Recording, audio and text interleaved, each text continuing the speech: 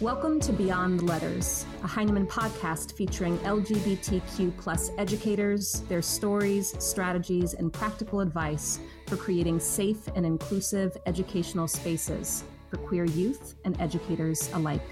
If this is your first time listening, we invite you to go back and listen to our preview episode.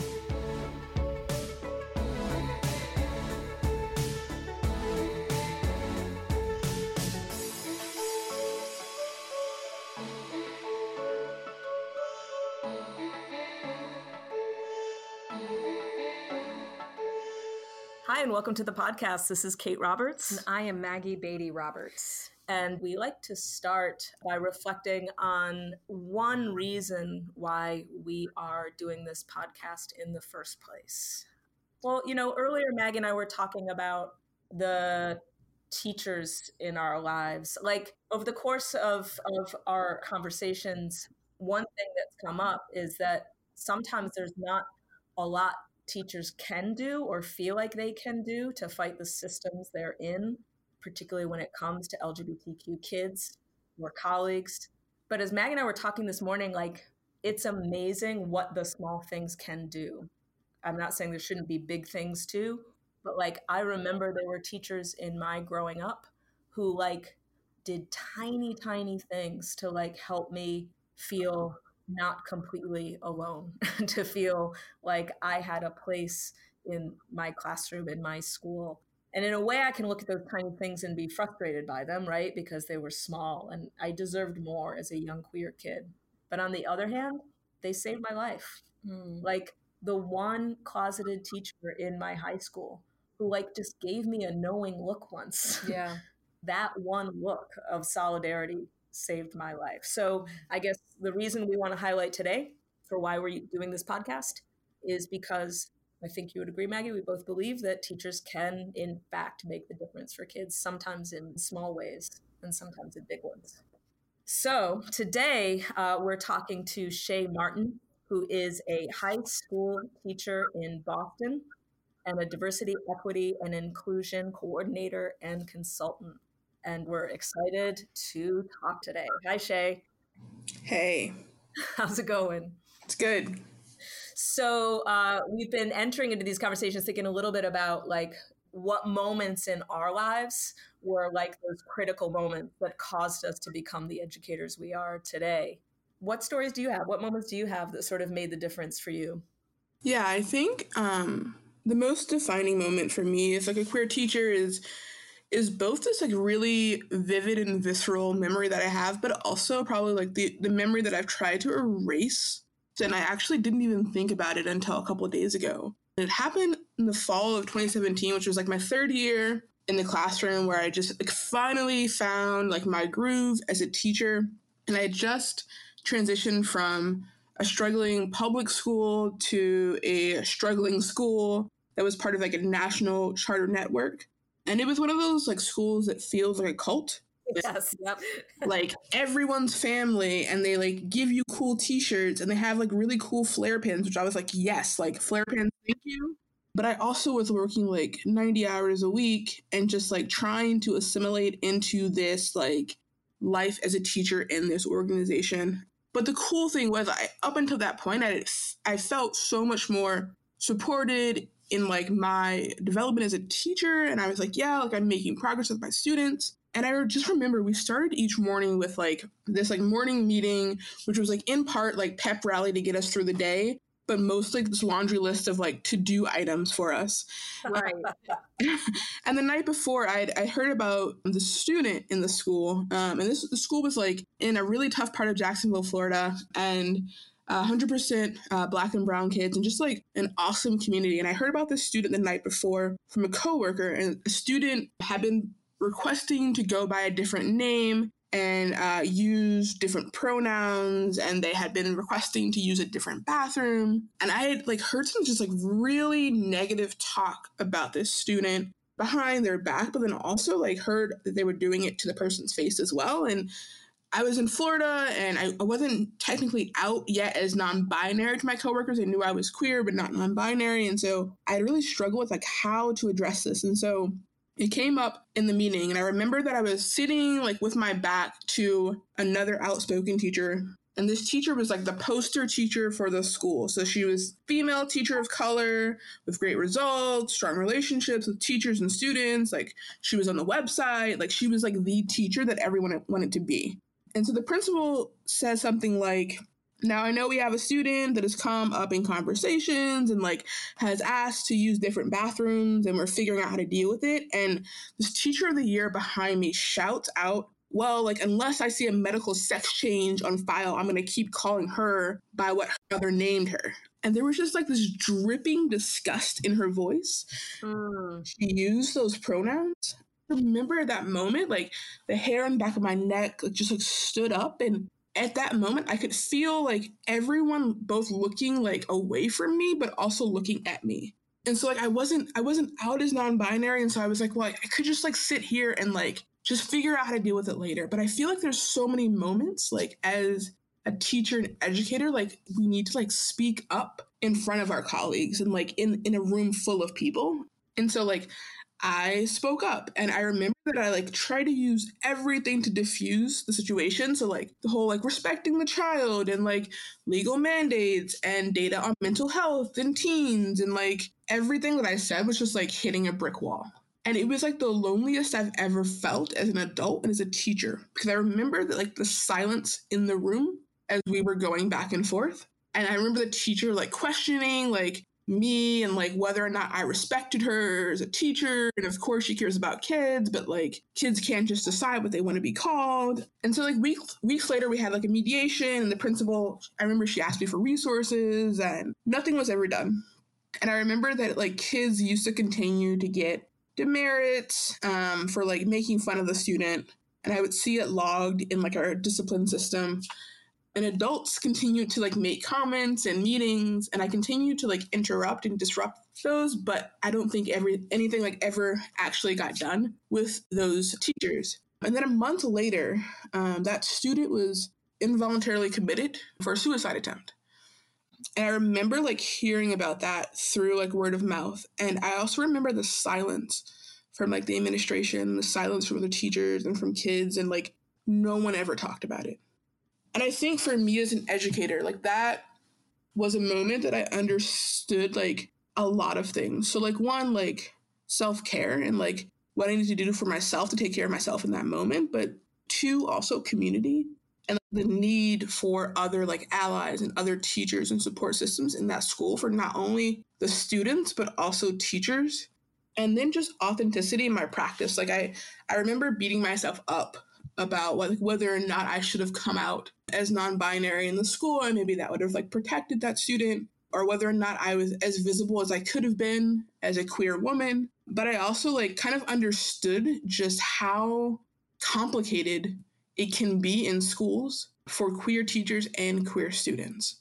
And so I think when I think about like one critical moment that has shifted the ways in which I engage in my practice and in my classroom, it has to be like that moment, like that month of teaching when everything was happening with one student. And I didn't even teach the student, but they had a profound impact on the way that I approached this work.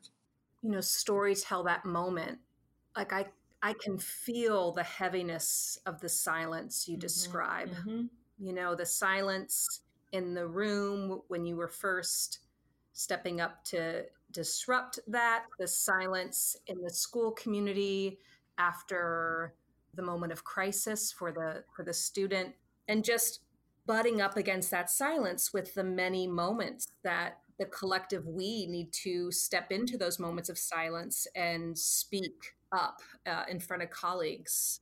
Yeah, I think, you know, sometimes silence can almost be like as detrimental as, you know, someone's like rude comments or like oppressive statements. Like I think that the silence of a community that is supposed to be supportive can be heartbreaking. And I think there are just too many times where our students and colleagues feel that. So I think that like it's so imperative that we figure out a way that everyone can feel empowered or equipped enough to be able to speak up. Well, and the idea that it can't rest all in that situation on your shoulders, right? Like as a queer person, I can't change the systems. I need my straight allies to step up with me, right? Yeah. Like when I was teaching, I was not very evolved. I wouldn't have identified myself as an activist. I was just gay. I was like, I'm gay, and that made me super edgy. And I remember that, I was teaching, and the guy who taught next to me, he was like this cute, straight, very popular teacher. And he came to me and he said, Kate, I just keep hearing our kids use the F word. And he's like, I realized you can't do this. I have to do this, right? You can't solve this because if you bring it up, everyone's gonna be like, well, of course, Kate brought it up. She's gay, right? Like, I've got to be the one to take it on. And it was such a moment for me to realize that, like, we need those allies because we're vulnerable in space. Yeah. We don't have the protections around us. Yeah.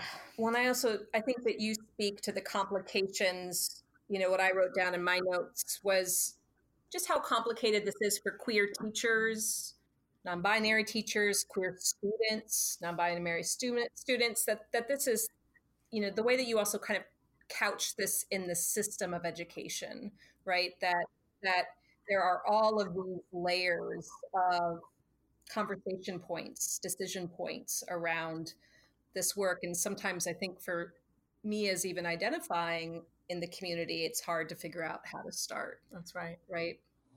Yeah. And I think, in some ways, I think I was blessed in that, like, I have never been able to, I think, in the classroom, like, pass, quote unquote, for straight. Like, I think when I came out to my students my first year, I was very nervous about it. And then my students were like, of course we know you're gay. Like, and my wife at the time, or my girlfriend at the time, my wife now, they're like, is that Caucasian lady your girlfriend? So they like had picked up really quickly.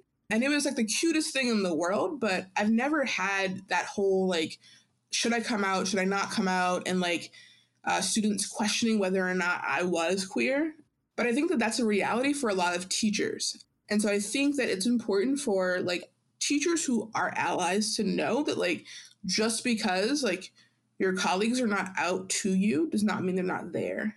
The same with students. Like, just because or you think that none of your kids identify as LGBTQ plus doesn't mean that they're not actually there, and that like allyship and disruption shouldn't be a part of like your everyday practice. Well, it's like that thing you talked about in your story in a slightly different context about like when everyone was looking at you and not looking at you at the same time, right? Which just brings up that idea of like how visible and invisible we can be at the exact same moment. Sometimes like I'm visibly gay, so I feel very visible in the world, but it means that sometimes I don't take as much space verbally. Do you know what I mean? Like I won't speak about being gay as often as, like, not to take your story, but that Maggie will. Oh, who doesn't present. Yeah. Identify more femme, and it is constant verbal coming out narration versus a visual coming out that I would argue that is more Kate's experience. Yes. I like to come out, like, I break through the big paper thing like they do in the football, and I'm like, I'm here. Yeah, like, hello. How many ways you kind of communicate, that's right, all the different layers of who you are. I'm curious about you and your students, how this plays out for you as a practitioner this year now with the students you teach. If you were to guide the conversation into what could educators do based on your work in the classroom, what suggestions would you give? Yeah, so I think there's so many ways you could start, right? And I think that the easiest way to start, and something that I just have like pushed for from day one, is just figuring out who's represented in my classroom. And so thinking about just like your curriculum and the content, who's on your walls, what examples are you using on assignments and conversations and in culture. So like constantly thinking about like, are you reinforcing like heteronormative practices or binaries, or are you disrupting them? And I know that like it's going to look different depending on what you teach, right? So like I teach 10th grade English, so it's super easy for me because there are tons of like queer authors that I could choose from. And there are tons of different like poems and short stories and novels we could read, but it's probably going to be a little bit different for a person who teaches calculus, right? Like I'm not even sure like what that lesson looks like or what numbers or letters are used in calculus. But I imagine, right, that Yes. that there are like problems and conversations that come up where you can make sure that you are including everyone in the classroom, right? And so I think that the easiest way that I found for teachers to take like the first step is just to look at who is like included, but then also left out of what you already have. And I know that in some schools, or you have more say in your curriculum and your content than in other schools. But I do think that there are little tweaks that you can make as a teacher, like whether it is like a quick write or a do now or an extra credit activity or just like a video you're showing that will make students one, like know you are there as an ally, but then two, also like just feel included and affirmed and celebrated in your classroom. Yeah, the know you are there as an ally. Like when I was leading with that story of how teachers changed my life, right, or saved my life, it was just that, like having a sense that there was one adult in the building that maybe sort of had my back a little bit.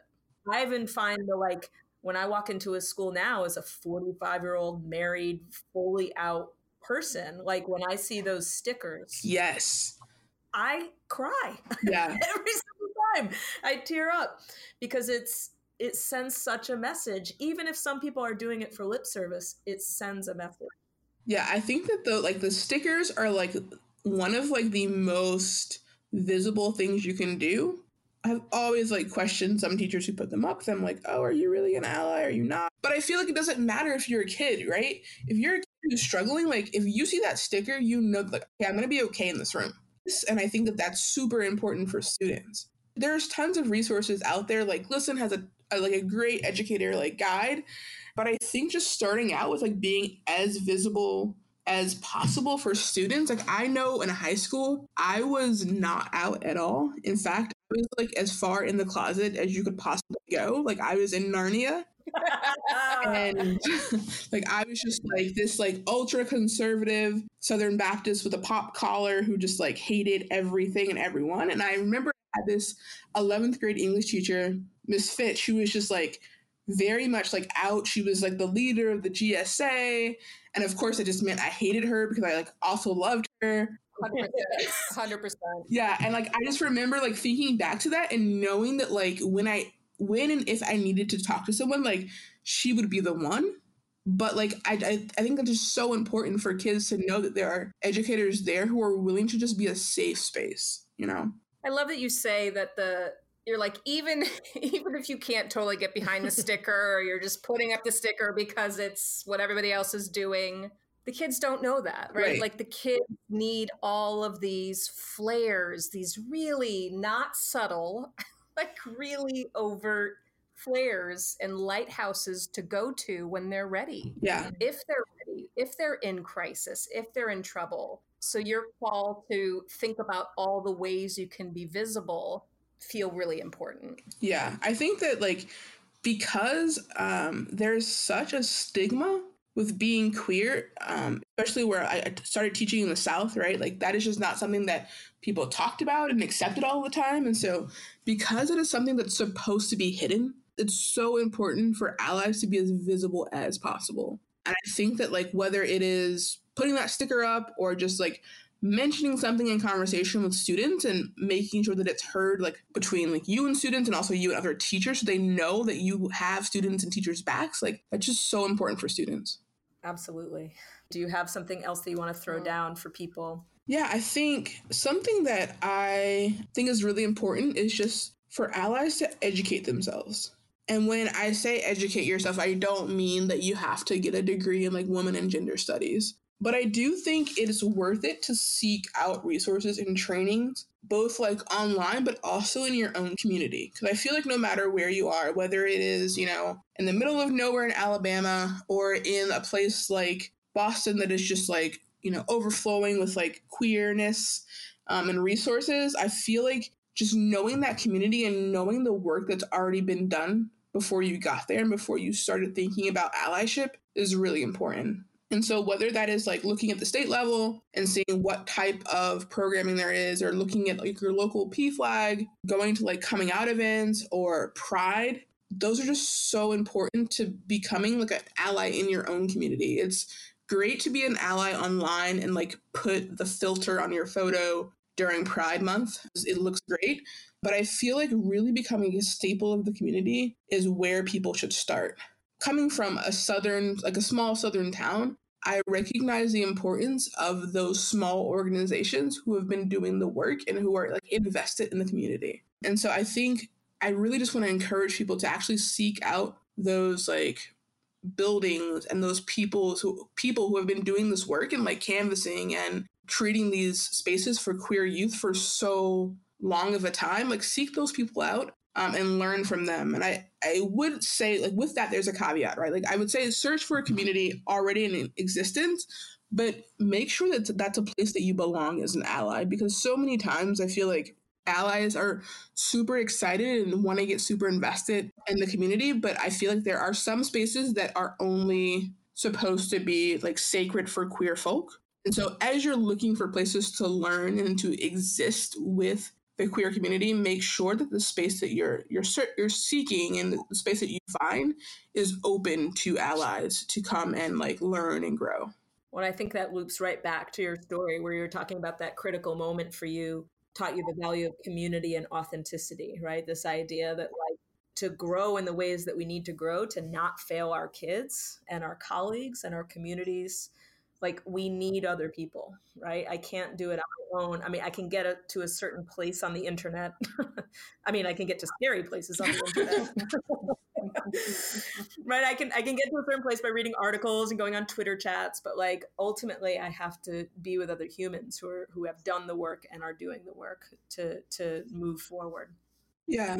It takes such dedication and commitment to really be entrenched in this work for the long haul. Like I know when I was in Jacksonville, Florida, there was an amazing organization called Jasmine. They did such incredible work in a city that was just like not ready to be open and inclusive for all youth. And they had been there for so long. And so I feel like for me, right, coming in and not knowing anything about Jacksonville, coming from DC and going down to Florida, it was so important for me as a teacher to check in with them and see what like what I could offer them, but also like what they could offer me as an educator, just learning the ropes and learning like the laws and learning what I could and could not do, because allyship is going to look different in every state, in every city, in every town, based on the laws and based on just the culture of that place.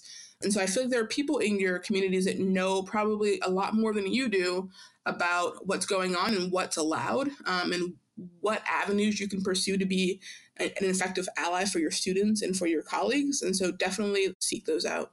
Well, I love that because in a way, what you're bringing up is that there's like all these ways to start, right? Like slap a sticker on your wall, right, get some books in the room, mention some stuff. But like what I've found with other areas of my progress and evolving is that like those first steps help you to see how important the work is to motivate you to do that long haul progress, right? It's like you start to remember that kid in your starting story, right? And be like, oh, we failed them. Right. And it hurt them. And Shea, I feel like you also really speak to the longevity of the work, right? That within those first steps, there's going to be a lot of listening, a lot of researching on your own, a lot of asking questions, and that, you know, that there's a lot of knowledge building and bucket filling that we have to constantly be doing in order to walk alongside a group of people we want to support. And so I appreciate the refrain of lingering and knowledge building that you're really bringing to this series.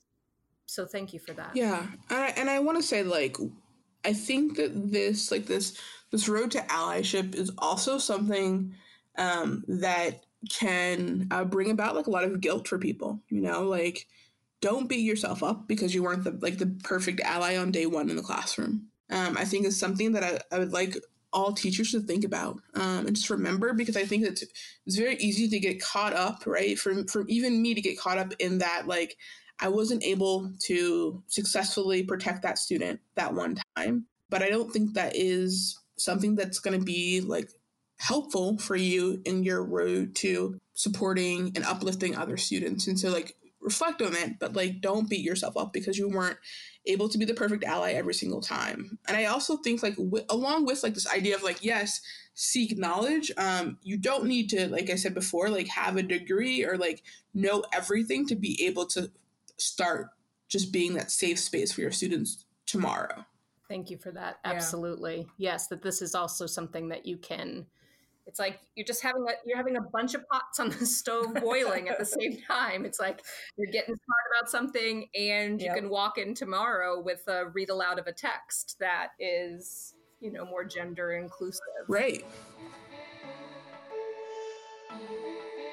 So I feel like we could talk for the next 5 hours. I'm ready. But we are nearing the end of our timestamp here. So I think we're going to have to shift into our closing, which I think Maggie has said in a different voice each time. So I'm going to say it's time for the closing 5. Time for the closing prompts, if you will, little window into. So Shea, first question. You'll never see me without my. You'll never see me without my pen in my pocket. And I often don't take them out of my pocket. So that means you'll never see me without ink spotted shirts as well. That's a badge of honor. Yeah. Do you have a specific kind of pen that you prefer? I'm assuming yes. Yes. So they're all like these like Bic like gel pens. And luckily for me, I have a coworker whose parent works for Bic. And so I get them for free now, but I just have like them on endless supply and they're just everywhere. So I always be ready to write anything down I need to. So amazing. All right. Second, your favorite article of clothing. Favorite article of clothing. I'm definitely going to say my socks. What do you love about your socks? Like what, like we got to be like, are you smart wool, thick socks? Oh, yeah. Are you thin socks? Yeah, Are you? I think it depends on the day, right? And how I'm feeling that day. I mean, I live in Boston now, so I've had to buy some wool socks.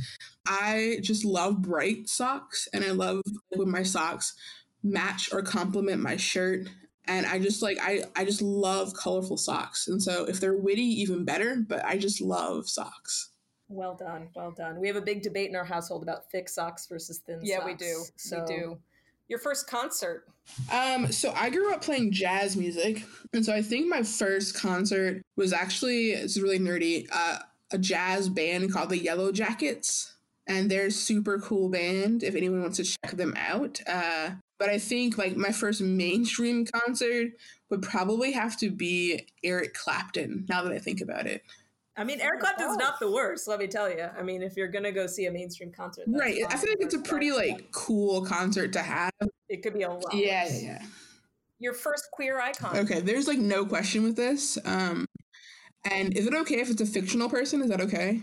100%. Okay. Bette Porter taught me everything I know about being queer. I used to sneak downstairs in my parents' basement to watch the L Word on Showtime, like Showtime on Demand. I think I'm still in love with Bette Porter today. So that's amazing. I love that. And then your current queer icon. I think I'm going to say Roxane Gay because she's amazing and fantastic. Yes, and has the best Twitter feed in the known universe. Oh, absolutely. Like there's no one better. No one better. She stole the game. Amazing. Shea, thank you so much for your time, your work, your storytelling, your heart. I really appreciate it. Thank you all. I appreciate it. Beyond the Letters is a production of Heinemann Publishing and the Heinemann Podcast. To learn more about our guest this week, visit blog.heinemann.com.